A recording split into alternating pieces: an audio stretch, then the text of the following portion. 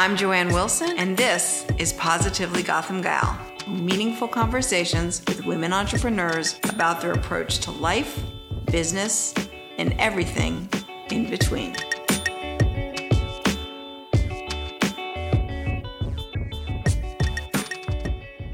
Allison Kane is the founder of Haven's Kitchen, a cooking school and event space in New York City. Allison's journey is so inspiring. In this episode, she gave me the story behind her return to grad school after having 5 children and how she rose from her own lack of self-confidence to becoming a powerhouse entrepreneur as she continues to grow from her cooking school and event space into building a CPG brand.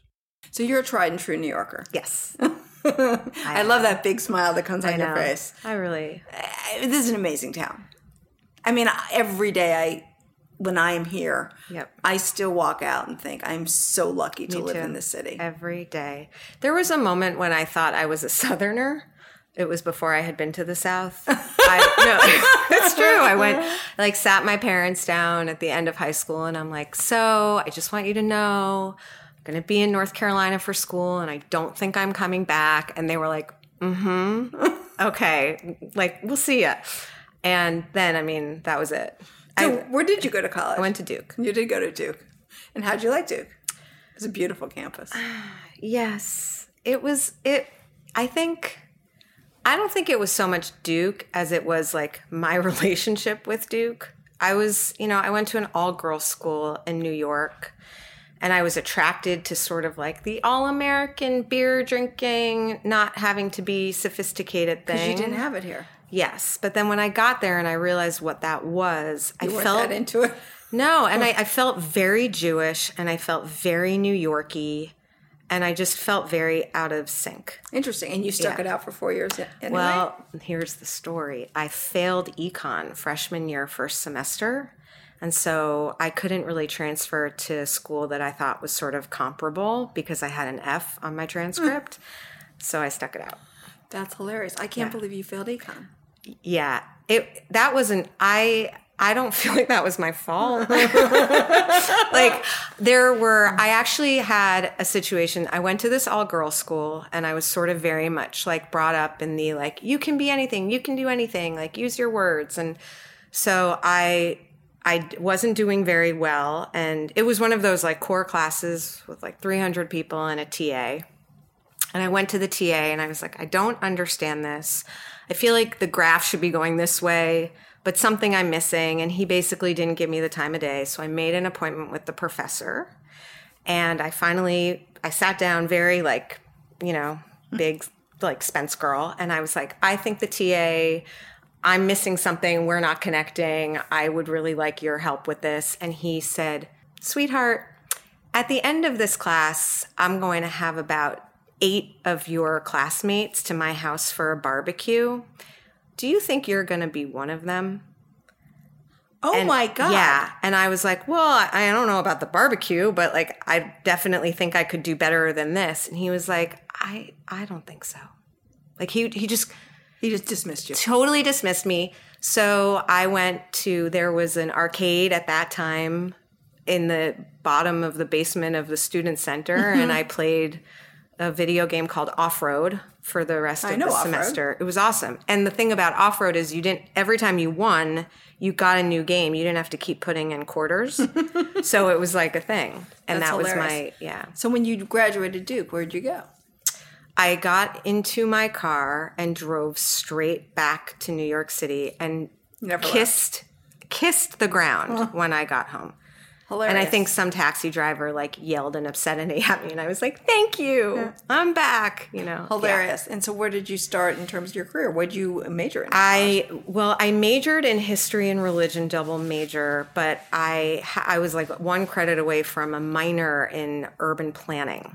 And I got a job when I got home for the 42nd Street Development Project. Very interesting. And that was an incredible development. It was amazing. It was the city-state partnership. I had access to everyone. I gave the Disney guys the tours of the New Amsterdam Theater.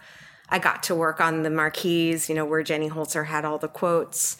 I had the best job. That's incredible. So much fun. I mean, that was, for us who were here during that time period, people don't remember, Times Square was vile. Vile, yeah. And that was a major decision. The city's like, we're going to fix Times Square. And I had the best boss in the world, Rebecca Robertson, and she was amazing. Like, I still look back and had an incredible thing. And how many years did you stay there? I was there for 4 years. And then Rebecca was actually, this is how dated I am, like was moving on to go work on the 2012 Olympic bid. So it was like 1996 or 1998, I guess. And I had my first baby, and I just took my foot out of everything. And you got off the train. Got off the train. And you had how many children? 5. I always want to say 4 because I can't get over that you have absurd. 5. I know. It's crazy to me that you had 5. Yeah. Well, you're a single child. I am. So, obviously there was a reson you felt you needed to have 5 children. That's a whole other podcast. Right. That's like me and my therapist podcast. So you went to have 5 children. Yes. In 8 years. In 8 years? Mm-hmm. In 8 years. And then you found yourself... Well, I guess what happened was I always cooked. I loved cooking. I started cooking when I was 9. I made Thanksgiving. It was my way of like getting my parents to come to the table, getting friends over. I was an only child, so it was my way of like luring people to my house. I cooked all through college. I had all these dinner parties and parties. Self-taught. Totally self-taught, yeah. I mean, like Galloping Gourmet taught, totally, TV taught. Yeah. Or Silver Palette taught. Silver Palette for sure taught. That's my favorite cookbook, I know right? it is. Yeah, okay. I was like, that's so weird that you know that about me. And there was a moment where I thought I would love to have like a sandwich shop, or some sort of Silver Palette-esque type of shop. Because you love the food. But I had a lot of babies, and everyone that I knew was like, please don't do retail. It's a nightmare. Don't do that. Well, retail's bad, but food is worse. Yeah. I mean, it didn't even occur to me that I could be a chef or like be on a line of any, like it didn't even occur to me to go to culinary school. I knew one woman who went to culinary school, and her father actually like staged an intervention to get everyone to try to stop her from going to culinary school. She ended up having an incredible career, but it wasn't even a thought. Right. And I guess when my youngest was going to nursery school, I thought, okay, I want to go back to school. I love food. I had a few options. There was public health, there was nutrition, and there was this random program at NYU called food studies. Or there was like trying to be a night weekend student at culinary school. And why did you choose to go back to education versus just like jumping into something? Did you think that was the right path for you? I didn't think I was what qualified you wanted to do anything. I mean, that's the honest answer. That's amazing. It's the truth. After having 5 children, going to Duke, and you didn't think you were qualified to do anything. Yep. So I figured that if I had a degree, then I would be qualified to do something. Right. And I didn't know what it was. I knew I didn't want to be a nutritionist because I really like alcohol and cheese and gluten and all those good fat. Things. I like it all. Right. I knew I didn't want to do public health because as much as I enjoyed my work at 42nd Street, there was a lot I learned about the way that policy works. Mm-hmm.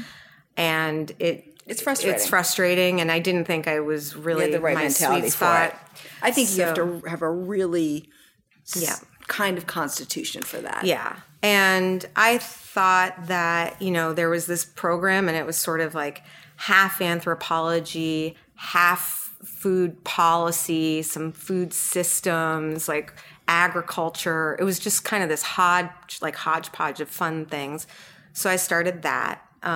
Which changed my life for sure. So was it a 2-year program? It was a 2-year program that took me 6 years. Well, you did have 5 children. I did. I also started a business year 3, I guess. So and you got divorced. Yes. Okay. That all happened. That all happened at the same time, which is a major event because now you're responsible for 5 children 100%. Yes. And so you started this. Yeah, so what ended up happening was I started school, again, Jenny Berg, best advisor anyone could ever hope for. I meet with her sort of my first week of class, and I'm very earnest, and, I finally figured out where the buildings are, and I have an ID card, which took me like a long time. I mean, these kids knew there were computer programs for writing bibliographies. Like when I had been in school last, everything was on a note card. Of course. And you made and then you put them in the order on the floor and then you know. Yeah, and then you erase them if they were wrong. Exactly.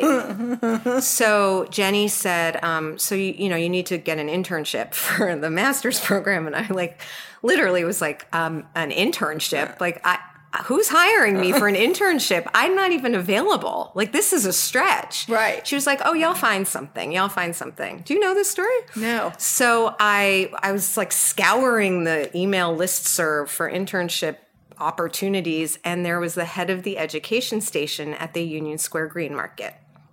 And I was like, oh, I can do that. Perfect. Because I can teach kids. I can drop my kids at school. I can go down. I can give a few tours, and I can be uptown. It's in my wheelhouse. It's my comfort zone. So I show up at my interview. I write, a letter to the woman hosting the thing, and I don't really have a resume, but I did work 16 years ago or whatever it is. Right. And I have 5 kids, and I planned the school carnival. Yeah, I mean, you've got Providence. You don't need a resume. Yeah, I don't agree. know what it was. I mean, I was like, I worked at the library, and I organized the Blue Room party. And we met at cafeteria, or no, not a coffee shop, right at Union Square. Which is now gone. And she said, so you have 5 kids? That was how she opened the interview. And I said, yes. And she reached into her bag and gave me the keys to the van. And she was like, you have the job. She didn't ask me one other question. That's amazing. That was it. And afterward, I run into her every now and then. I'm like, that was just like the most amazing experience. She said, can I tell you how many people I went through for that job? I knew you weren't like a flight risk. Like, I knew you had kids and you knew how to be a grown-up. And you knew what you were doing. You were going to lock up the van and you were going to show up and give the tours. That's all I cared about. And like, you were good. So it was amazing. So I had all of these kids, whether like from 3 to 18, every walk of life, every type of school coming through. I gave 3 to 5 tours 3 times a week. You got to know everybody at the Green Market. I got to know everyone at the Green Market. And what I started doing was I had always been sort of teaching friends and friends of friends cooking at home. I do the same. And I started bringing them on the tours. And then I started to the tours, like all of the teachers and the grown-ups with the kids were like, okay, this is beautiful, but what do I do with it? Right. And so I started sending recipes out to all the people on the tours. So I started seeing that there was this opportunity to kind of combine the cooking with like the Green Market experience, which is not, every other country in the world has some version of that. Yeah. We just didn't in New York. Right. I mean, you can go into a beautiful deli in Italy and they'll tell you how to make it. Totally. Yeah.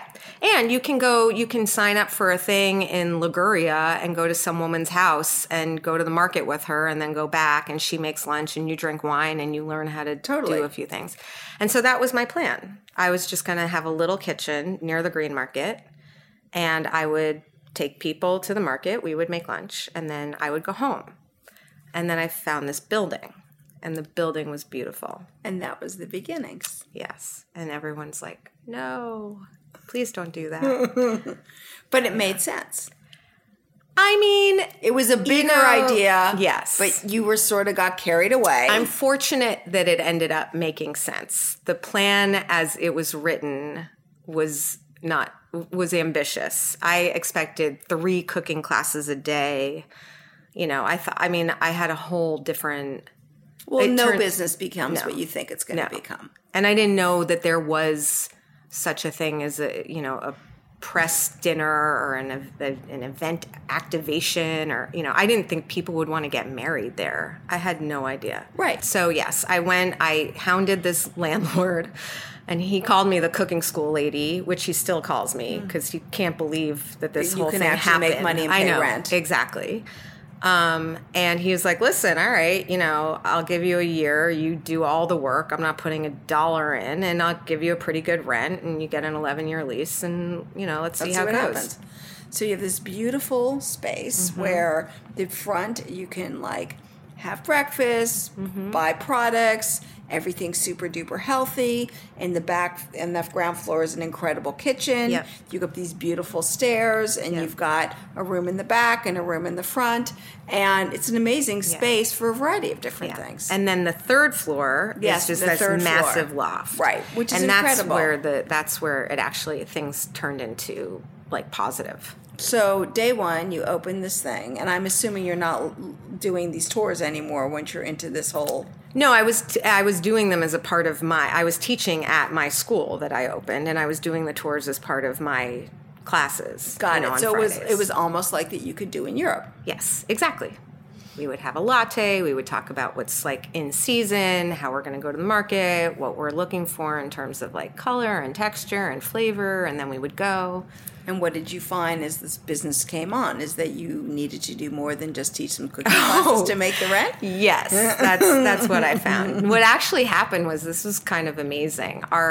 Before I even opened, I get a call from a couple named Derek and Abigail.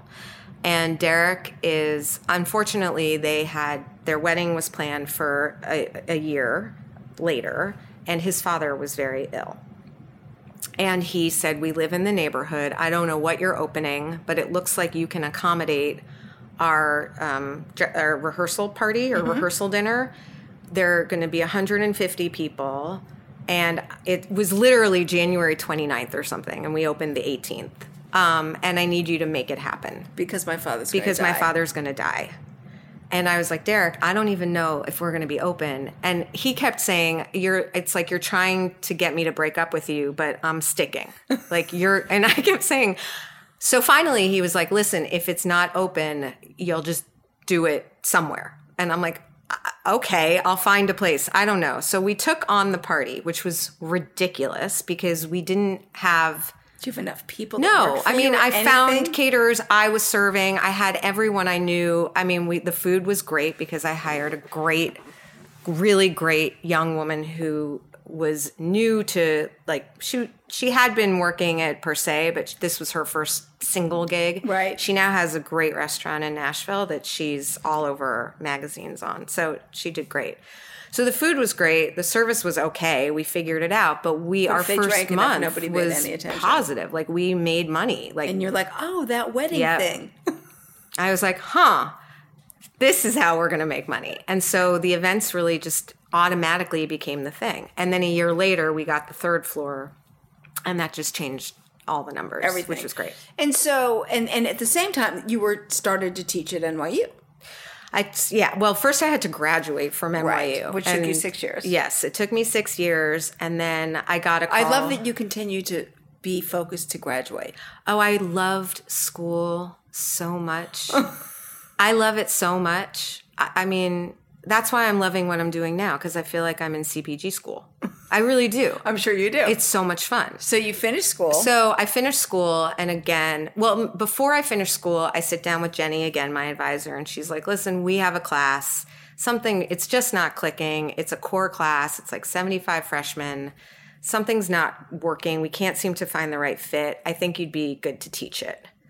And I was like, that means I get to stay in school. Like, I get to stay at NYU. Definitely. I'm definitely doing that. So I did that first semester. Did you love it? I loved it. It's a lot of work. It was so much work. I mean, yeah, it was amazing. It was just, I was grading a lot of papers, and I wanted them to do the reading. And the only way that I could make sure that they were really reading was if they were writing about it. And I had a TA, but we divided the labor. You probably liked your TA more than the one you did Duke. Definitely. Right. He's great. And so at what point did you decide, I'm going to make a cookbook? Oh, that was somewhere in there. That was somewhere in there. Let's see. I believe you were doing the cookbook while you were teaching. Yes, I think so, because Which is a fabulous cookbook. Oh, thank you. And what's the name of the cookbook again? Cooking School. It's like School. Haven's Kitchen. Haven's Kitchen Cooking School, which is a great book. It's very basic and simple, and teaches you the fundamentals and the foundation of simple ways that you can build on your repertoire. Yeah. I mean, because it all comes down to confidence. Yes. You know? It's who it's needs like another You got to make the turn. Everything. I don't ski, but yes. You got to make the turn. I'm sure if I did, that would make sense to me. You got to make the turn. So you at the same time put out this cookbook. Yes, which the is cookbook fabulous. came out in April of 2017. Okay. It was just a really fun, it was the cookbook that I wish I had had. You know, it's basically like, you've got this.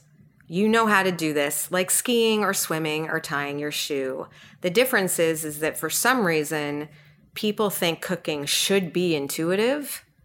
And, you know, there are elements to it that are, like if you like to eat. But there's a lot to it that's just, you just got to repeat and learn, and it's practice and skill. Totally. And I think the dread and fear of it gets in the way of people enjoying it. And if you don't enjoy it, you're not going to do it. Agreed. I mean, it's interesting. I've gone to help friends learn how to cook. And all of the ones that I've helped who now cook have said, I thought I was going to kill somebody. Yeah. I felt like if I didn't cook it right, someone would die. Yeah. And you also have to enjoy it. I mean, I could spend 10 hours in the kitchen and be the happiest human being. Well, I think also you like food. I like food, but I find it almost meditative to be in the kitchen. I mean, it's a really because you trust process. your instincts, because you know who you are and you know what you like. Yes. And that's the thing. We don't teach, like at Haven's Kitchen, it's very important to me. We don't give out a recipe at the beginning of class. There are no recipes. You're not standing there with a piece of paper going back and forth, making sure that you've put in a teaspoon instead of a tablespoon of cumin, right? If you don't like cilantro, don't put it in. Right. If you want it rough chopped instead of finely chopped, mazel tov. Like, do your thing. We'll send you the recipes after. The whole point is like getting to the place where you know that you're allowed to turn down the heat a little bit, even though it says medium high. You don't need to follow the recipe. No. You know, trust your gut. And that's the thing. How do you know what gut to trust if you haven't had any exposure to it? Right. You know? Completely. And that's kind of what we have tried to do. But through this process, you've actually realized that there are some great basic foundations of cooking. Yes. It could be a tomato sauce or, harissa or whatever it may be. And so you started playing with those recipes. Yes. Basically, two things happened sort of at the same time. One is that I realized that I'm kind of a hippie at heart, and I'm sort of like a slow and steady wins the race kind of gal. But listen, slow and steady does win the race. Yes. That being said, in New York City, in the brick and mortar hospitality retail business, there are two sides of things. There's my spending, and then there's what people are paying. My spending just has to continue to go up, and people are getting more and more accustomed to paying less for quality because of fast casual and Amazon and yada, yada, yada. So between labor and rent and just like the cost of, I want my team to have great health insurance, and that goes up every year. So all of that sort of led me to sort of a realization that even though I didn't necessarily need to go out and be like raising gazillions of dollars to build the next fill in the blank, I did need to have some growth. So that was like, okay, that's interesting. Now I need to think about that. Yeah. Real and growing the brand and growing the business and growing the opportunities for my team and myself. And it's not a dry cleaner. It can't stay the same forever. Right. So there was Haven's Kitchen being the umbrella. Haven's Kitchen being the umbrella. So that was one piece of it. And then the other piece of it was really everyone, we teach thousands of people a year, and a lot of them say, I know how to grill a steak or roast some sweet potatoes.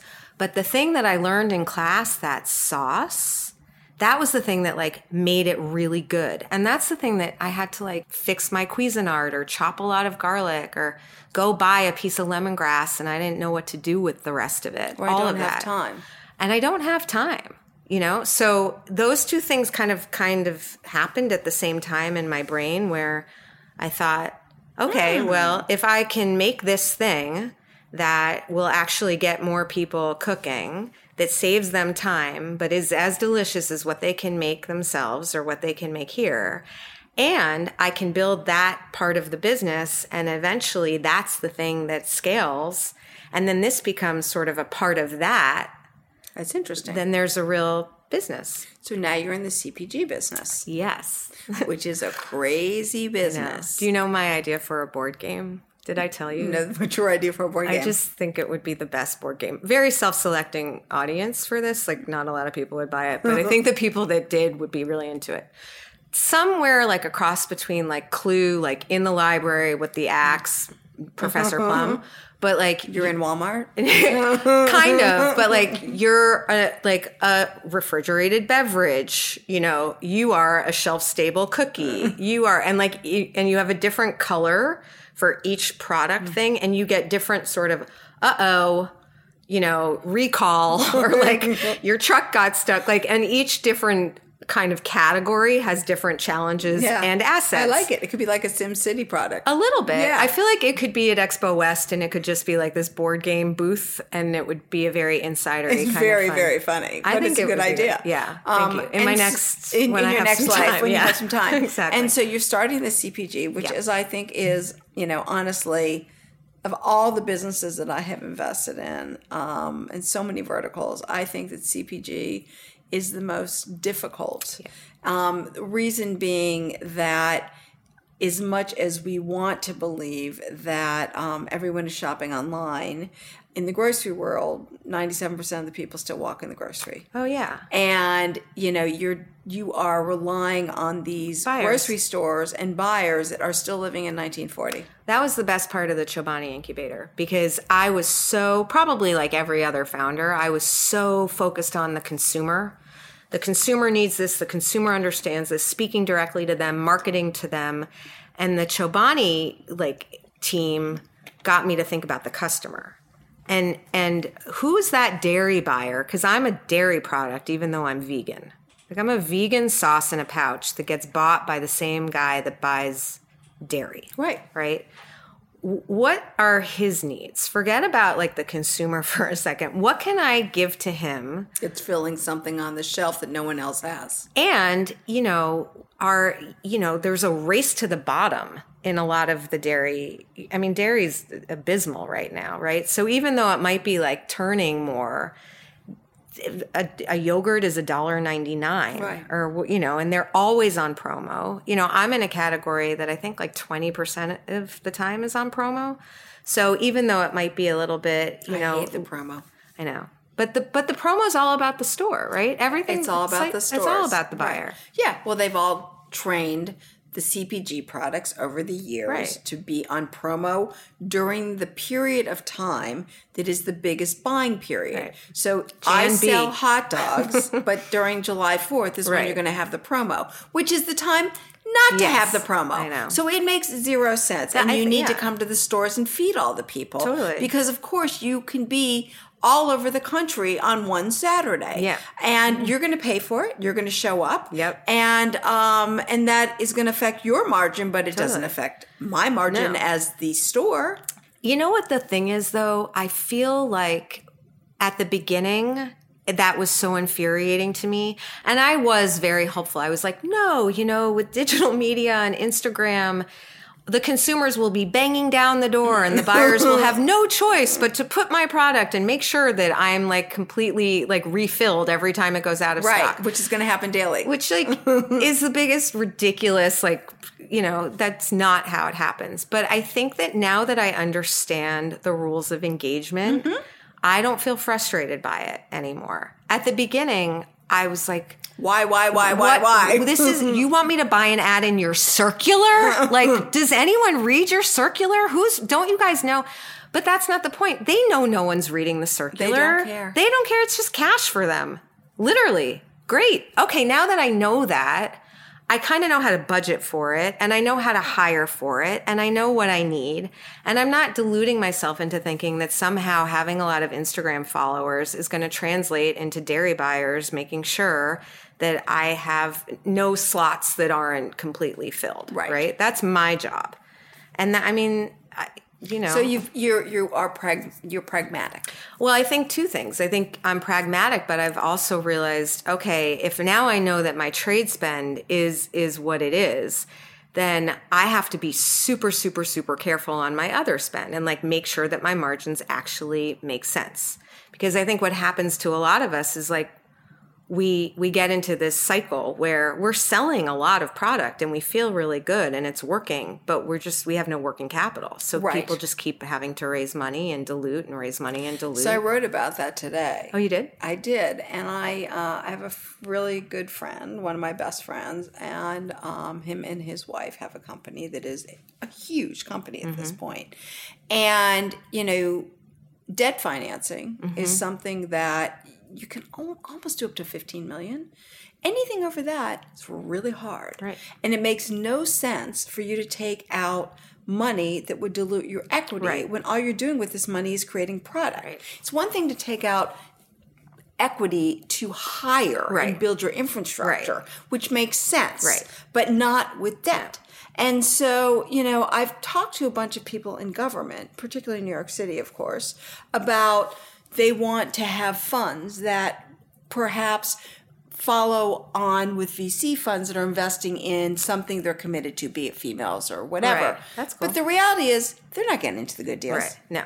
They're getting into the shit deals. Yes. And so why don't they create a fund for people that get paper? So if you get an order, a $20 million order that has to fund Target over a 6-month period, why can't they give you that money, have it being, what is it? The bank's is FDIC. Right. That we're going to give her the approval. She sees the order. It's actually legit. Right. We're going to give you the money and we're going to take 3%. Right. Which is low, but still good. Can you start that? Can you just do that? But the government should do that. Yeah, they should. And then they can make that money instead of taxes. Right. And they're doing good for their state. They're doing good for people. And they've got the capital to do it. No, that's great. I mean, that would be amazing. It would be. It doesn't make sense to me that no one is in that business. I agree. It also, I can't even get that kind of debt financing until I'm at like $8 million in sales. Correct. Right. Well, the thing about CPG is that most of it is being invested in by private equity people who want you to hit $8 to $10 million in sales. Now, some have gone a little earlier because they understand they're going to help the brand. Right. If, in fact, the brand is that sticky. But the reason they do that is because they know at $8 to $10 million, you become profitable. Right. I'm going to be profitable earlier than that. Fantastic. That's my plan. I think based on what you've done the last couple of years, I'm going to put my money on you. Thanks. But it is a very interesting business.